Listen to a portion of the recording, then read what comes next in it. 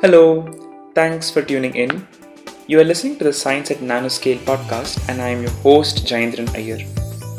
The series will bring you experts from topics relevant to nanoscience like catalysis, biocatalysis, electrochemistry, nanotechnology, etc. These will be informal discussions on recent developments in these fields, which I suspect we hardly get to listen to except if you end up in seminars or conferences. We aim to learn minute observations from their works and gain access to their thought process.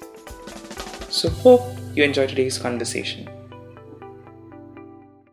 So this episode, we are talking to Dr. Jasmin Kaur. So she's an expert in developing theories to understand the electrode-electrolyte interface in details and how to tune these metal surfaces and metal nanoparticles for better efficiency in electrocatalysis and electrochemistry. So welcome, Jasmin. And would you like to give a brief about yourself and your work that you engaged in your PhD as well as postdoc? Okay, thank you so much, Jayendran, firstly, for having me here. Yeah, I did my PhD. Basically, I'm a theoretical chemist and did my PhD on fundamental electrochemical models for modeling their electronic as well as electrochemical properties and how the shape and size would actually influence the response or the performance if these type of structures of metals are being incorporated as electrode materials was basic focus for my PhD research. And then I pursued my postdoc, which I recently got over with. It was in Forschung Germany. And therein I was focusing on impedance modeling for fuel cell setups, primarily polymer electrolyte membrane fuel cells. And there also my modeling was based on designing certain models for diagnostic purposes, wherein the state of health was under focus. And of course, electrode structuring again has a key role to play in there. So I was able to kind of bring both of my interests from PhD as well as the focus of the current project together during this time. And currently also, I'm pretty much pursuing my work along these lines. Right. So just to start with, you said you work on tuning the efficiency, and your works also were all related to tuning the work function from your theories. So what exactly do you tune? How do you tune work function of metal surface or metal catalyst? Well, theoretically speaking, work function is a concept that was brought in focus as photoelectric effect, if you remember, by Albert Einstein, right? And he was the one who told that when certain energy is being sent at the surface of metal, they have capacity of losing electrons, right? But of course, there would be certain expense to loss of that electron, and that is what we label as work function, right? And when we are talking about tuning their properties, what we are actually focusing on is how efficient would they be to serve as catalysts for any of the purposes that we want them to, right? And today's time is the one where we are more focused on reducing the cost of catalyst, wherein microstructuring is, of course, an inseparable domain. So we are thinking of designing electrode materials that would be in nano sizes, right? Nanostructured materials.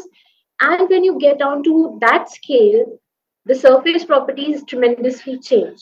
And so does work function, right? And why work function was a focus for me because it's a very clear contrast, and in fact has been experimentally reported as well, that work function significantly varies for the same metal, I mean, as you reduce the size of that structure. For example, if we're talking about a planar silver, its work function would be having certain different value in contrast to a silver nanoparticle. And when you're reducing the sizes, and when you're playing around with the size of that particle itself, the work function has tendency to vary, right? So I thought that probably it would be not I thought because it's very much in the fundamental textbooks also that this property could actually be of key importance when you have to define the experimentally operative parameters related to a system. That could be the operative potential, that could be the catalytic activity.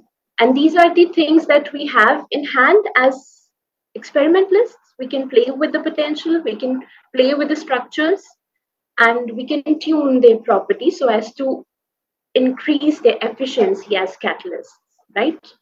So this is what my motivation was to choose work function as the key parameter.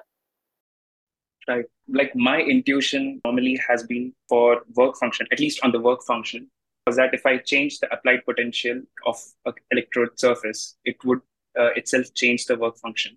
But I've not thought so much in depth to understand if the shape itself matters and the shape of the metal catalyst or the nanoparticles itself matter. But why do you think these shapes matter so much? It might be very fundamental. It might be that people know it, but I'm just curious to understand what could be the reason that these shapes are affecting the work function so significantly. Well, the reason is you rightly said that you can vary the work function with the help of externally applied potential. That's true. But in principle, what you're doing is you're playing with the electron density distribution at the surface when you're tuning the work function or when you're applying the potential there, right? And as you reduce the shape or the vary the shape or reduce the size of the particle also, you are very much playing with the same thing, right? You are bringing in those fluctuations in the Fermi levels as you are reducing the sizes of the structures. And this eventually is the concept that gives rise to variation in the work function when you reduce the sizes or when you change the shapes. Because with reduced sizes, especially in the nano domain, the properties of the bulk, the surface to volume ratio of atoms is significantly different when you are in nano range, right? And energy of the surface metals are always different, even in the bulk surfaces also. So now, since you have more atoms at the surface compared to the bulk, the electron densities are already revised compared to the big metal electrode or a planar surface, right? So the Fermi levels are already fluctuated, which eventually, even in vacuum, the work function would be different, even if you're not subjecting surface with any kind of potential. That is the concept there. It's the variation in the electron density distribution or the Fermi levels when you're reducing the size of your system that eventually leads to variation in work function. Yeah, even in your works, you have been talking about the roughened surfaces. That is also a way that you can tune these work functions. So, a bit more curious to understand if it's surface roughening. So, do you also, from your theories, talk about the extent to which it should be roughened on the surface, or how exactly an experimentalist, if they start designing these catalyst materials, how would they understand your theoretical results? Yeah, well, that's a good question, I would say. And yeah, true. With my theoretical results, what I have come up with as conclusions is finding that locally, what's the shape of your electrode structure? It would have a certain distribution of work functions throughout. If it's hill type of structure, if it's a valley, right?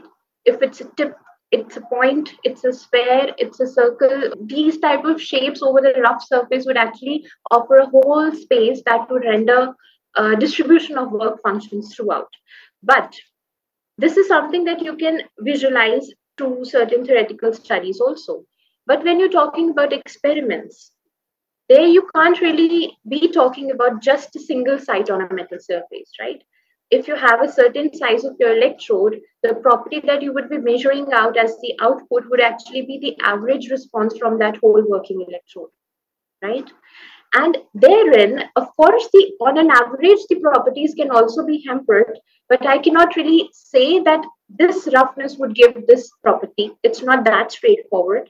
But my studies have stated that or rather other studies are also available out there which basically say that roughened surfaces also tend to give certain anomalies compared to what is usually expected out of the basic theories that are there for planar surfaces. So rough surfaces also have a lot of things that are different, and in order to characterize those, there are another level of theories available which basically characterize the roughness in different ways.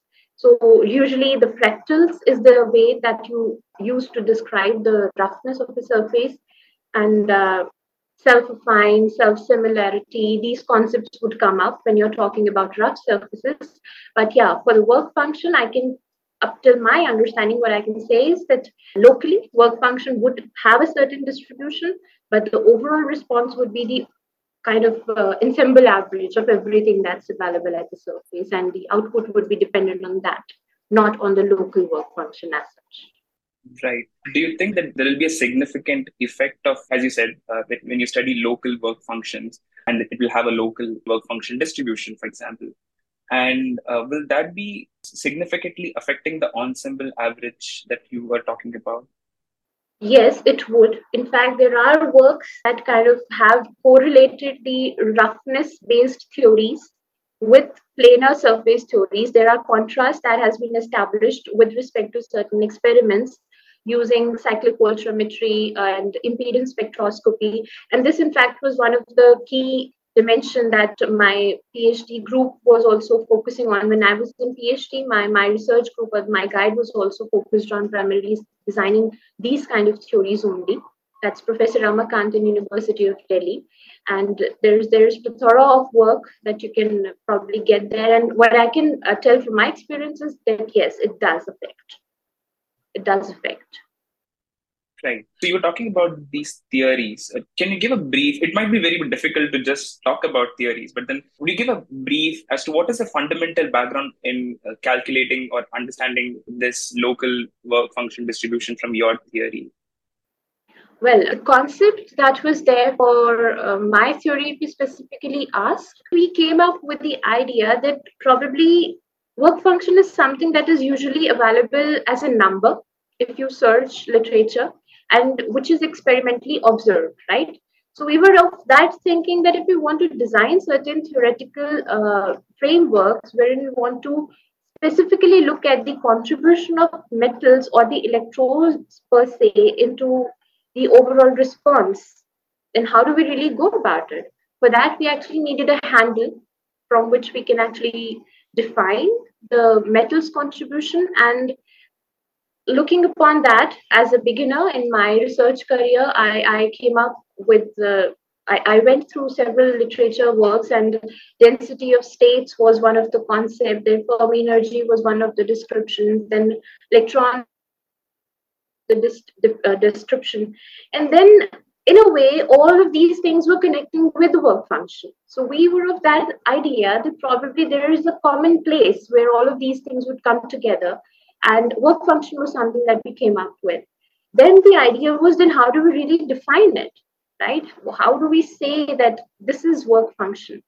And then there is a very popular way of describing the electron density distribution at metal surfaces also, which is called Thomas Fermi screening or Thomas Fermi screening theory, which actually defines your metal electron density in terms of its density of states, its Fermi energy. So it has a complete definition there, which we can find along various papers also and textbooks also.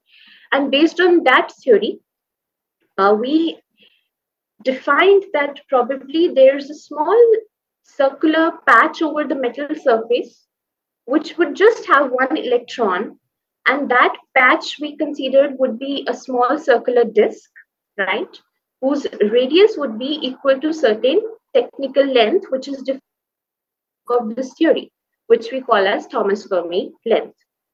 And that disk was considered to have just one electron. And then we computed that what would be the amount of energy that we need to take out an electron from this disk, right? And I just computed it. And then we observed that this value was very much comparable for different metals. It was very much comparable with the experimentally observed work functions for respective metals.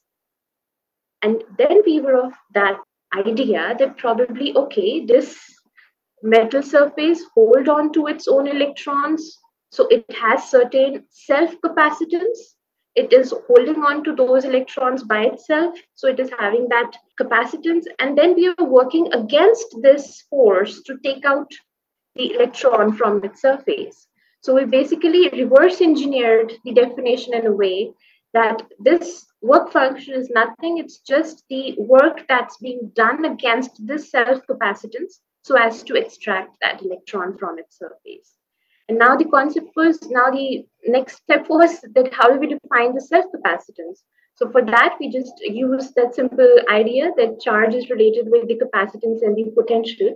So we reframed that definition and came up with a definition for work function for metal surfaces, considering the Thomas Fermi approximation to define the number density of electrons at metal surfaces. Of course, this theory has various limitations to its credibility for all the things that are available. I can't say it's that generalized, but yeah, for a good number of metals, it held very fine. Yeah. So this reminds me of, there was a talk recently which I was attending to, and there the speaker, he was saying that the cool stuff happens at the interface. And so, for example, if you consider electrochemistry reaction itself, electrocatalysis itself, there are a lot of things happening at the surface. There is adsorbates, there are water molecules, and there are so many dynamic things happening at the surface when we apply potential. There's a potential effect as well. So will these things, like for example, adsorbates or the solvent molecules, how would that help in restructuring the electrode, and how would, maybe you might have not studied, but then what is your hypothesis? What is your thought about how these are tuning the work function further, and how that needs to be taken care of in catalyst design as well? Yeah, that's actually very relevant and very, very important question that still holds its credibility in catalytic research field. And what I can say here is that when you're just cutting through a bar of metal, and then you're suddenly exposing some of its atoms to vacuum. Let's say we are just talking about vacuum. There is certain abrupt restriction to certain transitional degrees of freedoms for those atoms, because now all of a sudden the surroundings are not same as they were earlier. In the bulk, all atoms had similar kind of atoms throughout. Now, when you're just suddenly cutting through that and then you have a surface, the atoms are kind of in a state of shock. Where do we go? There's a lot of things that are happening. Now, in order to stabilize in a certain way, there is some restructuring that can happen. And there are certain metals that are known to do restructuring even when they're in vacuum. And I think they're iridium and gold, I think, under this category. Platinum, iridium, and gold, I think, come under this category. And what they do is they basically restructure in such a way that they kind of get in a more condensed state, so as to mimic the surroundings as were there in the bulk, right? But the layers of atoms that are beneath them, they don't want really that they do this, that the surface atoms restructure. Why? Because that will affect them also. That will kind of change their atmosphere also. This is one thing. Another one is the electrons. There's another shock for electrons also. Now they don't know. And earlier they were kind of freely roaming around, for metal specifically I'm talking about. They were freely roaming around. Now they have certain restrictions for that too. They cannot just spread into the vacuum as the metal got exposed. So they also have certain restriction for their spreading. So there is an interplay of these two things that needs to get balanced, and that basically decides if the metal undergoes restructuring or not. Now, when we are going into electrochemical systems, let's say, and this restructuring can actually be affected if you're having certain adsorbents on the surface, or if you're applying certain kind of potential at your surface. So all of these things also can affect this kind of restructuring at surfaces, and it's being very well explored and studied at this point of time, I can say, reported well. And now when you're talking about electrochemical systems, you rightly said that interface is rather a devil's space, they say. There's a lot of thing that's happening there. And there's not just one definition that you can define it with, right? For the simplest scenario, let's say, if you're having a metal surface, let's take platinum for that example, you would just dip it in water. There would be certain orientation of those water molecules itself in order to create that interface, right? And now when you're having certain type of ions in your system, they would also have certain alignments in order to compensate for the extra energy that that interface is creating there. From that actually came up the concept of electric double layer. It was back in 19th century, mid of 19th century, I would say, when the concept of electric double layer came up. And I can, of course, go into it if you want me to. But for currently answering your question, the surface restructuring happens in order to compensate for the fluctuations in energies as the surface get exposed to any type of atmosphere. It could be vacuum, it could be aqueous phase, it could be electrolyte phase. So, and it can further be, of course, tuned if you're having certain species that are absorbing on it, because absorption would again affect the electron density distribution. More electronegative atoms, if you're absorbing, they would further release the restructuring. So there are different types of studies and observations that are available out there. And of course, you can have all sort of observations. I think the work function, of course, is something that will again get affected every time as I'm talking about all these examples. So it does affect. And for platinum and other elements also, the moment they come in contact with the water under certain potential ranges, they have tendency of forming their oxides at the surfaces. That further affects the overall response, how the system would affect under that potential range itself. So these things kind of pose some sort of challenges also when you get into applied systems.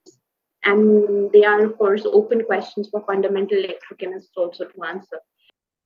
Yeah, so as you said, these are like the open questions. Even, for example, such complex systems like having these, as you said, having ions in the electric double layer. Do you think there can be more complex theories that could help us in understanding such catalyst surfaces and the electric double layer in general? Or is there any specific theory that you know of? Well, generally, how it started was more of a macroscopic view, how the electric double layer would generally behave. And it all started with Helmholtz. Then there was a concept of Guy-Chapman that came in, who said that the double layer is just not limited at the interface. There is something due to this that extends to a certain distance into the bulk electrolyte also. So Guy-Chapman brought in that concept of diffuse layer, and then Stern was the man who brought in both of these theories together.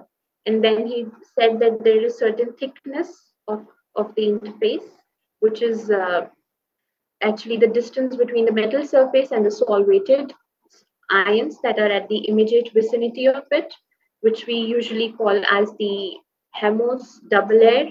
And then beyond that, there is certain diffuse structure, which is created due to different distribution under the Maxwell-Boltzmann concept. Now, when you say that for answering the current questions in today's era, we are so much upgraded in terms of technical equipments that we have in hand, because we can explicitly analyze how a water molecule, a single water molecule, is going to behave, using AIMD, and how we want certain platinum or the certain metal atoms to behave in a interface. So these theories, in a simpler way, I think, would actually be helpful. We don't need a complex theory, to be honest, because the theories that would mathematically tackle the problem, I think, that are already on the table. What we primarily now need is a more insight into how the local interactions are into play, how the overall energetics of the system is getting affected when you're changing the things macroscopically viewed earlier. For example, adsorption. For example, surface restructuring, as you rightly mentioned. For example, surface change in shape of the electrode. How these things are microscopically affecting the overall energetics of the system is what is under focus right now. So we already have these things quite understood in terms of macroscopic terms, but for microscopic understanding of these, I think the current line of research along this field is around that thing only. Right. Like, for example, when we model such electrode layers, electrolyte interface, for example, from DFT simulations, density functional theory simulations, or ab initio MD, as you said, normally people do ask questions as to, in the chemical environment, for example, it is at a particular temperature, or it is at a particular applied potential. And models do change at those potentials. The surface atom, as you said, they do restructure. If I have a bimetal surface, it might be that it doesn't remain bimetal at that particular applied potential. And turns out that a lot of models that have been published, if you see through the literature, when they study electrochemistry and electrocatalysis, they do take a model and they start doing their reactions there without considering that this might also affect the structure of the model during the reaction conditions. Do you think those results would not be conclusive, those trends? Though there are trends that you observe, but then what could be the way to improve those models? Very open-ended question. So, but then it's more on how the model could be better developed if we do MD simulations, DFT simulations.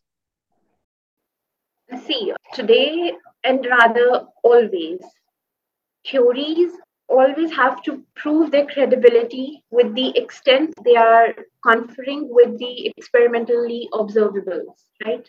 How well are they tracing the kinetically observed parameters? How well are they tracing the experimentally observed, let's say for an electrochemical system, cyclic voltammograms or the impedance spectra?